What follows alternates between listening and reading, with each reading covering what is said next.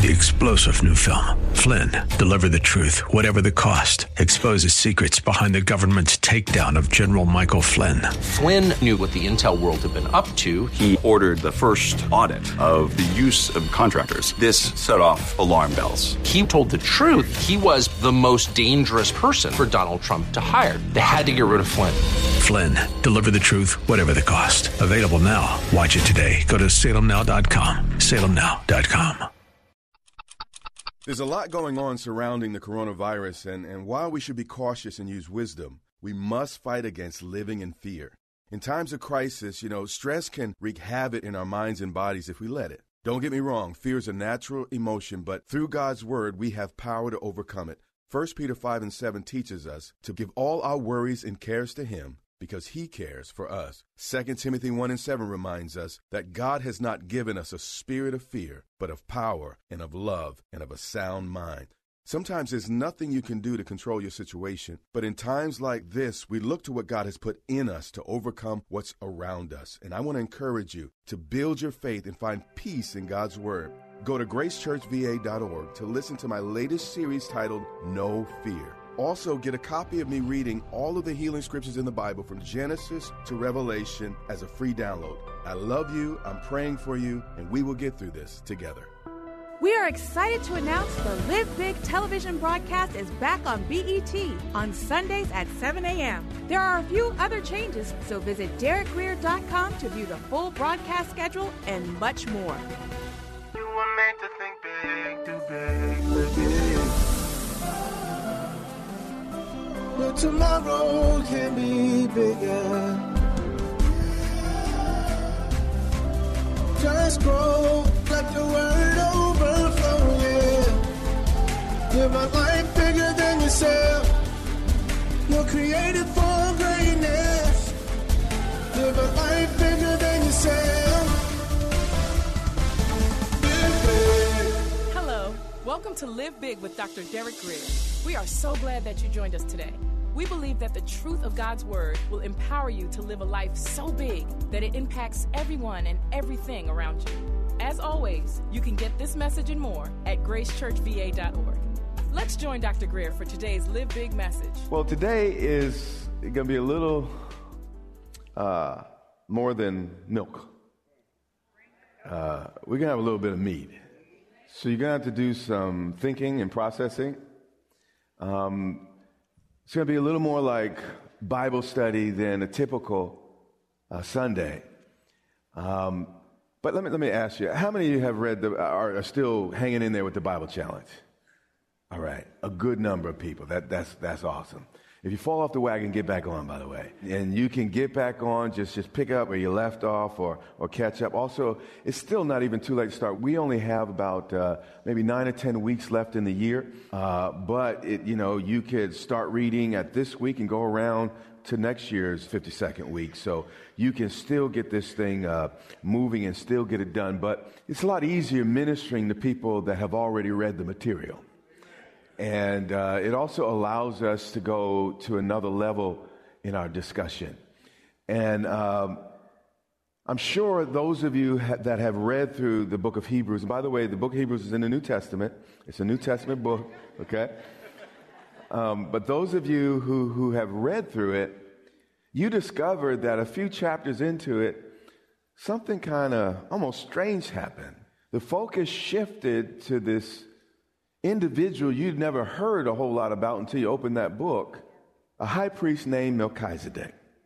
And we find, again, that 2 whole chapters are focused on this individual. So much attention given to one person is very unusual, and typically it underscores the significance of that particular person. In fact, we learn from those chapters in the book of Hebrews that understanding the ministry of Melchizedek is crucial to understanding Jesus' high priestly ministry today. And also this language where I say, meat versus milk actually comes in verse 6. The writer, who I happen to believe it's Apostle Paul, but the writer of the book of Hebrews is talking about Melchizedek, but said, listen, I want to go on. I have a lot to say about this Melchizedek. But here's the thing. You have to be taught the basic principles all over again. You can only handle the milk of the word, so I can't really get into the meat. How I wish the Hebrews were ready for meat, so he could have dug in a little bit more. But here we're starting to deal with a weighty subject, and it's the high priestly ministry of Jesus Christ. So we're going to go to Hebrews chapter 7 and verse 17. And again, a little more of a Bible study than normal, but you're going to be strengthened and you're going to leave here stronger than you came. And in Hebrews 7 and 17, the writer quotes from Psalms 110 and verse 4. He says this, "For he testifies," or God said to Jesus. And by the way, when the early church got started, they only had the Old Covenant. That was the Bible they brought to church with them, if you will. That was where all the texts came from. And then God inspired the New Testament, and now we have the New. But again, he's a lot like you and I. He didn't teach or preach without a text. He says, "For he testifies, you are a priest forever, according to." Now, according to has meaning. It's not just a filler word. It means in a manner conforming or corresponding to. Watch this. The order of Melchizedek. So, according to this passage, if you want to know what Jesus does as our high priest, we have to look to Melchizedek, the first and highest ranking high priest in biblical history. Hebrews 5 and 6, we're going to see that same text, that same quote repeated again. He says this, as he also says in another place, "You are a priest forever," meaning this priesthood is endless and it will never change. According to the order of Melchizedek, not the order of Aaron who served under Moses, but in the order of who? Melchizedek, who served centuries before the law was ever instituted. So the writer is in the midst of explaining to the readers and the Hebrew Christians that Melchizedek's ministry was not abolished or fulfilled. Jesus said, "I came to fulfill the law." It was not abolished with the law of Moses because it was never part of the law of Moses. His ministry preceded and surpassed the priests under the law. Hebrews 6 and 19. We're going to see the same statement again, and I'm not going to read it again after this, but the point is he says it 4 times in just 2 chapters, so obviously this statement is super important for us to go on into the meat of God's word. He said, verse 19, "This hope we have as an anchor of the soul, both sure and steadfast, and which enters the presence behind the veil." Again, he's talking about his high priestly ministry, but this time, Jesus didn't go into a natural temple built with human hands to sprinkle his blood. He went into a heavenly temple. In fact, when God told Moses to record the dimensions and describe the various articles and create the various articles of the temple, he said, "Listen, I need you to create this after the pattern I show you," which lets us know that there was a heavenly pattern. Earth was just a duplicate of what was in heaven. So the natural tabernacle represented something spiritual that existed in heaven. So the priests went into the natural tabernacle, but Jesus the Christ goes into the heavenly tabernacle. Are you still with me? All right. It says, his presence behind the veil, where the forerunner has entered for us, even Jesus, having become high priest forever. A lot of complex language there, but the short of it is what he is saying is Jesus is a fulfillment of the type and the foreshadow that we see in this Melchizedek. And then he says that again, Jesus is a high priest, how long? Forever. Meaning it's endless and it will never change. And then he says, according, again, in a manner conforming or corresponding to the order of Melchizedek. So notice, Jesus is a priest after a certain order. So whatever Melchizedek did in his order, in his priesthood, is obviously what Jesus does in his. Does that make sense to you? All right. So here's the question. What did Melchizedek do? I'm really glad you asked. Say with me, only three things. Only three things. Genesis 14:18 through 20. We're going to dig in here. And this is one of those messages I don't normally say this. You might have to get the CD and listen to it a couple times to grab hold of the truth in it. But we got to go on just a little bit and go a little deeper here. Now, in Genesis chapter 14, only 3 verses in the Bible record Melchizedek's ministry. And in these 3 verses, Scripture makes his duties and his ministry so clear that you almost have to want to get mixed up or misunderstand what this priest does. Verse 18, then Melchizedek, king of Salem, brought out bread and wine. Now, if you know your Bible history, Abraham had just defeated the 4 kings in the valley, and he only had 318 men. It was a miracle that he won. He was rescuing Lot from captivity. And then after he won this battle, the high priest of Jerusalem, actually, Melchizedek, Malik means king, Salem is peace. So he was the king of Jerusalem, the city of peace. So he came out to meet Abraham. And the first thing he did, say it would be first thing, was greet him with a covenant meal of bread and wine. What did Jesus do at the Last Supper? He commanded us to eat of his body and his flesh, to eat the bread and drink the wine, what? In remembrance of him. Does anyone already see a similarity here? He was the priest of God Most High. So Melchizedek is also the first high priest, and we know that the law of first things, when we see something first, some of the most important things about that office or that thing is going to be seen in that particular scripture. So he's the first high priest we see in all of Scripture, but he's also the ultimate type and shadow of the high priest, Jesus Christ, to come. So first we see that he comes with bread and wine. But then in 19 it says, and he blessed him.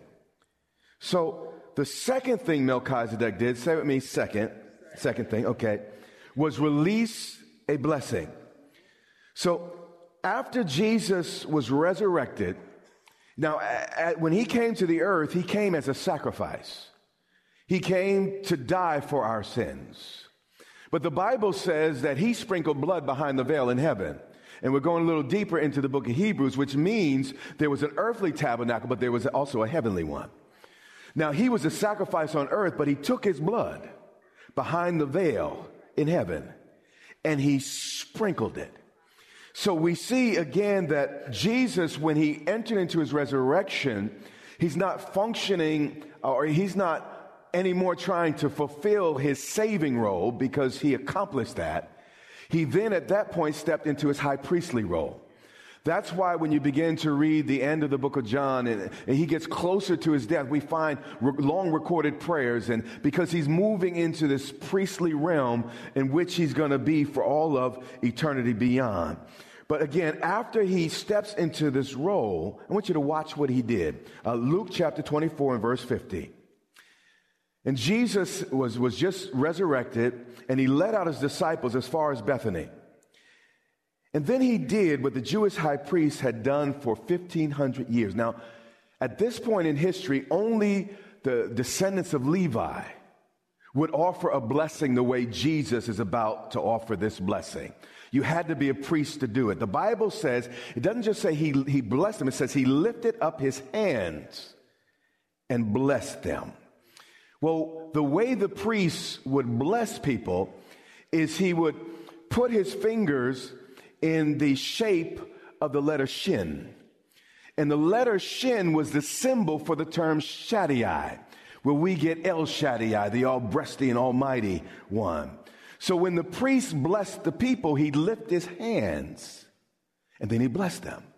But we see here after the resurrection, Jesus too lifts up his hands. But he's not from the tribe of Levi. He's from a different tribe, the tribe of Judah. So the fact he lifts up his hands to the Jewish mind It's saying he's taken on another role. He is now functioning as priest. It says he lifted up his hands and blessed them. Now it came to pass while he blessed them that he was parted from them and carried up into heaven to again continue to fulfill his high priestly ministry. And the Bible says, and they worshiped him and returned to Jerusalem with great joy. Now, how many know laughter is one of the greatest blessings God can give? Now, happiness is not necessarily our primary goal, but it is a primary byproduct of God's blessing on your life. The Bible says the blessing of the Lord makes rich and he adds no sorrow. And there's an attending joy that comes with the blessing. Let's go back to Genesis chapter 14 and verse 18. Stay with me. The scripture said this priest Melchizedek blessed him. And what God has blessed, no man can curse. I don't care how many chickens the voodoo doctor kills. I don't care how many goats and goat heads are left in someone's yard or in front of their car. You hear what I'm saying? That blood does not surpass the blood of Jesus. You hear what I'm saying? We have a superior covenant. And he blessed him, and he did it with words. He said, blessed be Abraham of God Most High, possessor of heaven and earth. And blessed be God Most High, who has delivered your enemies into your hand. And then it says, this is where it gets tricky. And he gave him a tithe of all.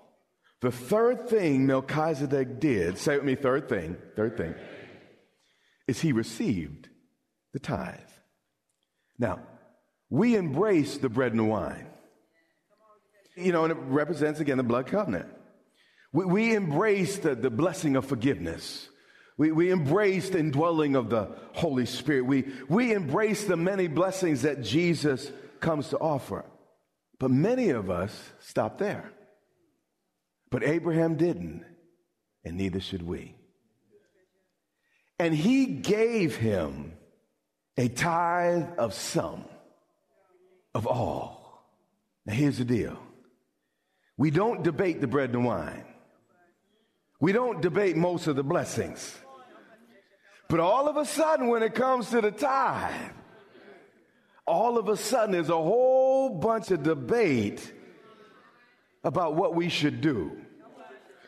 I mean, after all Jesus ever did for me is, get beat all night and then hang on a splintered cross. I mean, after all he ever did was love me when I was unlovable. All he ever did was forgive the unforgivable. All he ever did was redeem the irredeemable. And when it comes our turn, I mean, he did what he was supposed to do on the cross. But when it comes to our responsibility, all of a sudden we have theological issues. All of a sudden we're not sure if that's New Testament or Old Testament. It's going to get good in a minute. You see, the tithe is not about God needing our money. It's about him needing to be first in our lives. Rockefeller said, one of the richest men in American history said, I would never have been able to tithe my first $1 million if I hadn't built my tithe muscles. Tithing my first salary, which was only $150 per week. So there's no way you're going to tithe $1 million if you haven't worked with that 10. So if you're waiting until you're in a financial position to do it, you're probably never going to do it. Stay with me. Stay with me. Generosity is the only way we could keep the things we own from owning us. Someone said, say it again. I'd like to hear that. Thank you. But generosity is the only thing that we have to keep the many things we own from owning us. The only way we can break that power of clinging and holding is by letting it go and giving it away. All right, Hebrews 7. Now consider how great this man Melchizedek was, to whom even the patriarch Abraham gave a tithe of the small. Now, Abraham was the father of the Jewish people. He was a descendant of Jesus Christ himself. We trace the blessing through Abraham. But as great as Abraham was, he was still not greater than this Melchizedek. And verse 7 explains. It says, now beyond all contradiction, meaning this is reasonable, makes sense, the lesser is always blessed by the better. Meaning, if I went before the Queen of England and I happened to be British, and I was to be knighted, I would not knight her. She's the queen. Her role's greater than me.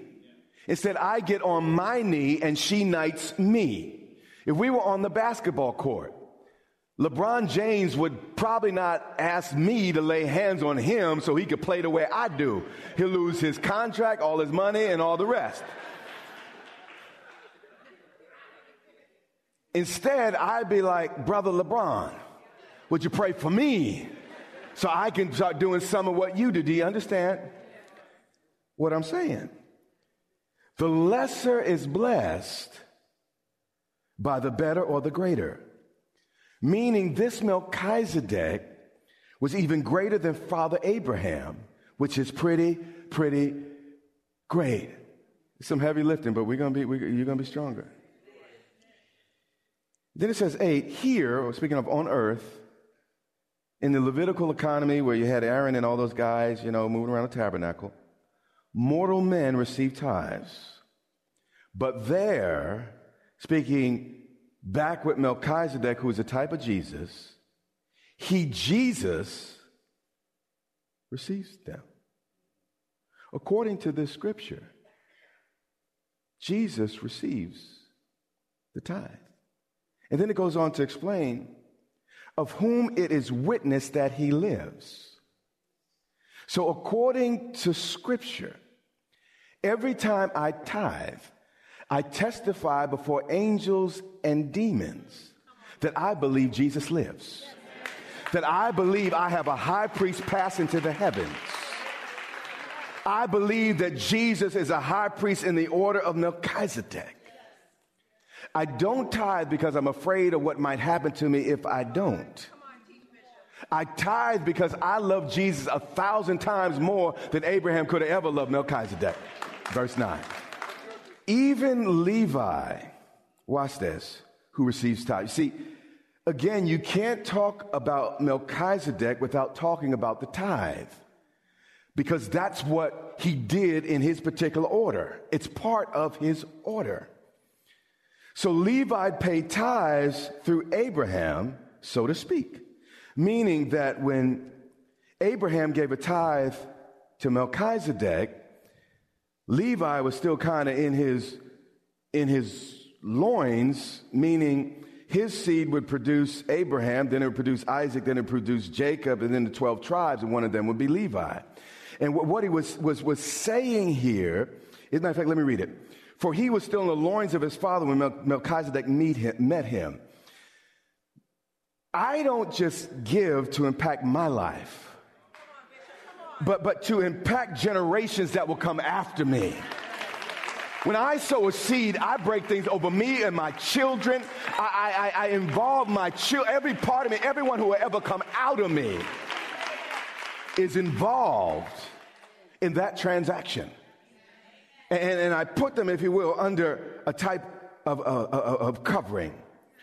And if Abraham saw fit to tithe to the shadow of Christ, how much more should we tithe to the real and risen Christ? Where we're not dealing with shadows, we're not dealing with types, we're dealing with the actual thing, the actual person, the risen Lord. You see, God gave us two hands. One to help ourselves, but the second to help others. You are listening to the Live Big broadcast with Dr. Derek Grier. We pray that you are inspired to think big, do big, and live big. Our goal is to compel you to live in a way that overflows and blesses those around you. Find out more about this broadcast, Grace Church, and Dr. Derek Grier at gracechurchva.org. Dr. Greer and his wife, Pastor Yermitu, invite you to meet them at Grace Church in Dumfries, Virginia, for vibrant worship, Bible teaching, and fellowship each Sunday and Wednesday. Click gracechurchva.org for service times, directions, and much more. Again, that's gracechurchva.org. This has been Live Big with Dr. Derek Greer. Watch the Live Big broadcast Monday through Friday and every Sunday. Check your local TV listings or visit gracechurchva.org for the broadcast schedule. That's all the time we have. But until next time, remember, you have what it takes in Christ to live big.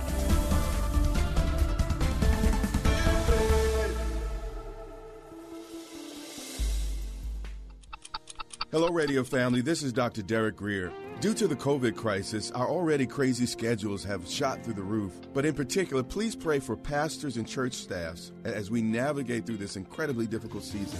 You know, our government has pledged to graciously support many businesses in this crisis, but churches are largely on our own. And if we don't support God's voice in our communities, no one else will. So don't forget your local church.